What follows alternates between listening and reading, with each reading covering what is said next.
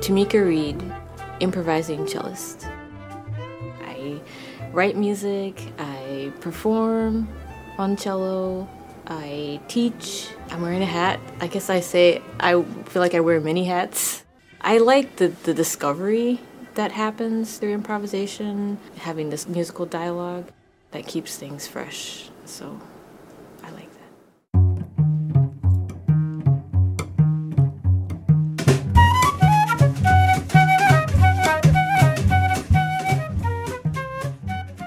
Tamika Reed got some incredible news in 2022. The MacArthur Foundation awarded her one of their highly coveted fellowships. MacArthur Fellowships are colloquially known as Genius Grants. Each 2022 recipient was awarded $800,000 to be used as they see fit with no strings attached. And it's not just for musicians. The latest class includes scientists, artists, filmmakers, engineers, historians, educators, and even a lawyer. There are only 3 criteria considered in awarding the fellowships, according to the Foundation's website. 1. Exceptional creativity. 2. Promise for important future advances based on a track record of significant accomplishments. And 3.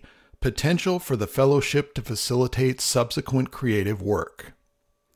It's essentially an investment in who these people are, how they think, and the perception that society will benefit from their work. That said, I had never heard of Tamika Reed before I read her name on the list of fellows, so I became very interested in listening to her music and learning more about her. The cello is a rare instrument to hear in a jazz context, so I figured she must have taken an unusual path to reach this impressive career high point. Fortunately, she has told a bit of her story in videos posted by the MacArthur Foundation and the Neon Jazz radio program out of Kansas City. I went to a French school. Actually, my mom put me in a French immersion school when I was in 4th grade. And music class I always loved music, but music class was also the only class I could speak English in. So I know for me it was kind of like, I really, really enjoyed that class even more because I was having to learn this language when all the other students spoke fluently. And so I was definitely struggling. I was kind of like an ESOL student, actually. I had to get pulled out all the time so that I could work on my language skills. So it was nice to have music class, and I think I've always enjoyed collaboration and being a part of a larger ensemble. So I just loved being in orchestra or just being in some kind of ensemble. And so it's just nice knowing, like, oh, this person makes this note and I make this note and we get this harmony, get this sound. To me, that was just awesome to be able to create something, to make something, to know how to do something, to make a sound. So I'm really grateful that I grew up outside of D.C. in Montgomery County, Maryland, and so I'm really grateful that the school not only had this French immersion program, because I learned language, but I also got to study cello.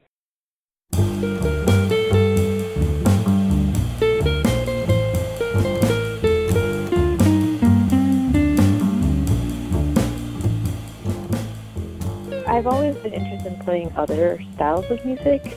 I had a mentor, actually, when I was at the University of Maryland who was like, you should try playing in this rock band, or you should try playing in whatever. Someone would list a poster or something for asking about a cello player. And I was like, but I have so much, ground I still need to cover on the cello, because I kind of, started taking it seriously rather late for going to college.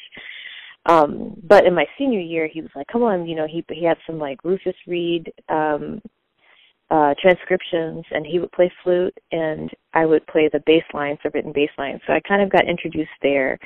And then when I moved, I spent the summer in Chicago, and I joined a classical orchestra, but that's where I met Nicole Mitchell, and a really great flute player. And she was like, hey, we should try improvising. And so I started doing some improvising with her. And then she's like, oh, if you do move to Chicago, you should play in my band. So I said, okay. So when I moved 2 years later, so in 2000, I moved to Chicago, and I started playing in her band. And then it's kind of, through her group playing at the Velvet Lounge, Fred Anderson's Velvet Lunch that I got to really start to immerse myself into just other groups and just other sounds and just becoming more familiar with, I would say, the more avant-garde or free jazz aspect of the music, because prior to that, I had just been listening to, I guess, mostly like standard jazz or like recordings by Miles Davis or John Coltrane.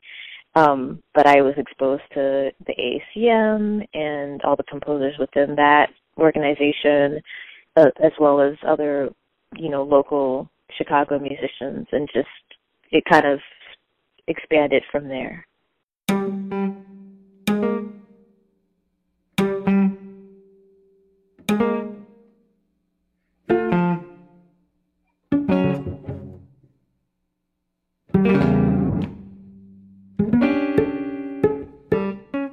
I remember listening on the radio to WNUR, which is Northwestern's radio station, and hearing this recording. They were doing like a fundraiser, and they played. I was like, I was listening, and I was like, I want to donate. And I loved the music they were playing, and it was As If It Were the Seasons by Joseph Jarman.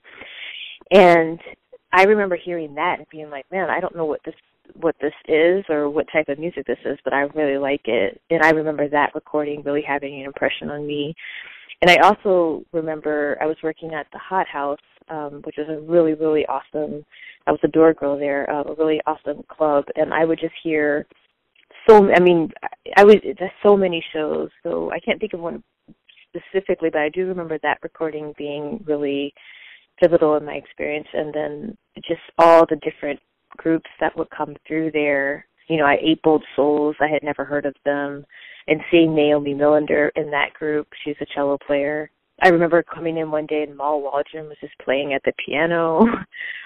I would say Hot House was a really big experience. I just saw so many shows there that I remember thinking like, wow, I just love the music. I love that environment. I wanted to know more about it. And then through playing in Nikki's groups, I got to play at the Hot House eventually, and I got to play, like I said, at the Velvet Lounge, and now we've just played everywhere now.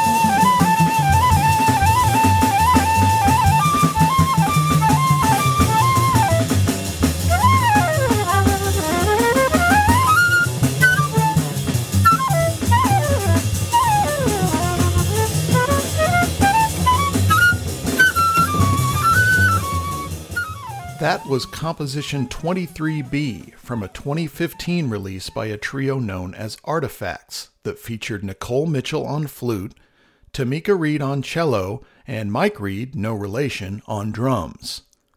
That same year, the Tamika Reed Quartet released an album that mixed avant-garde improvisations with some tunes that were nominally more traditional and accessible.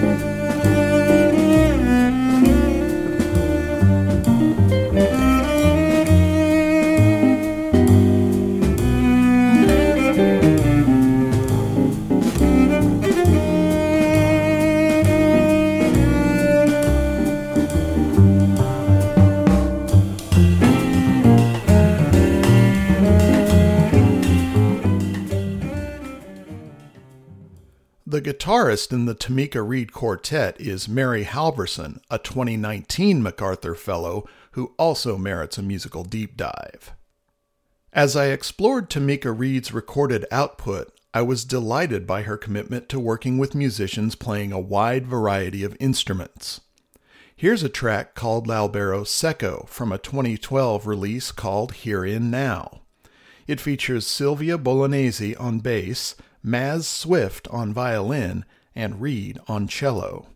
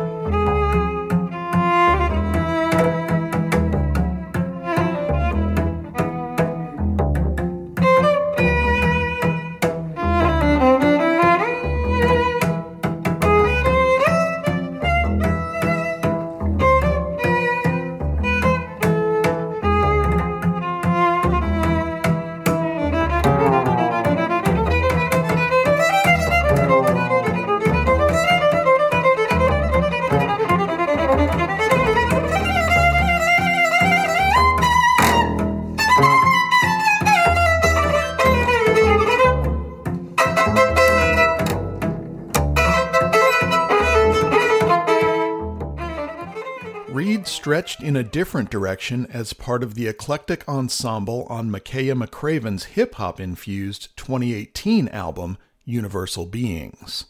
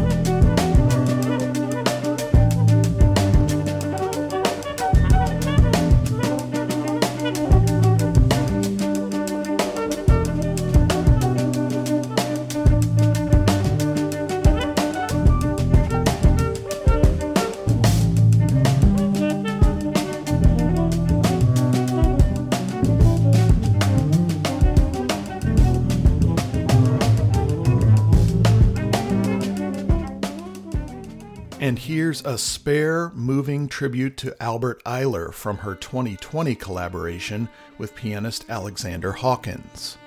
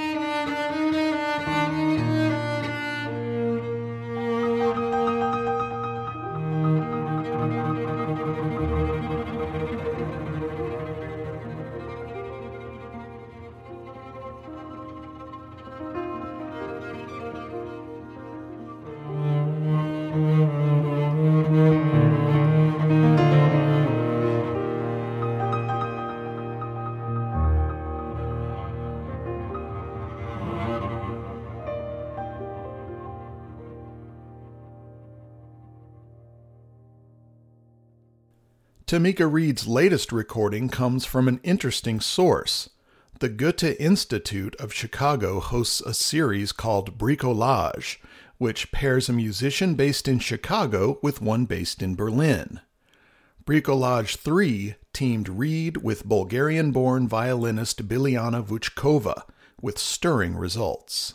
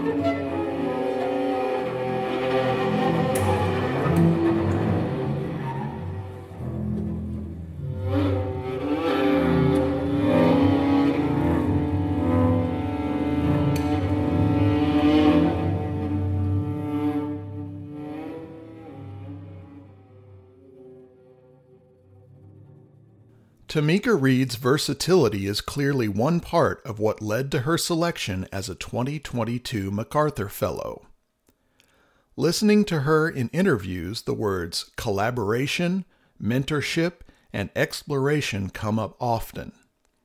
Her open-minded approach to mastering the cello in any musical context is inspirational, and I can't wait to hear where she takes it next, with the help of this aptly nicknamed Genius Grant.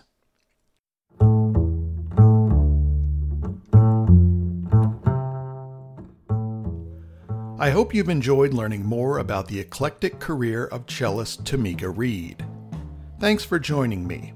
I'll play you out with Billy Bang's Bounce from the Tamika Reed Quartet.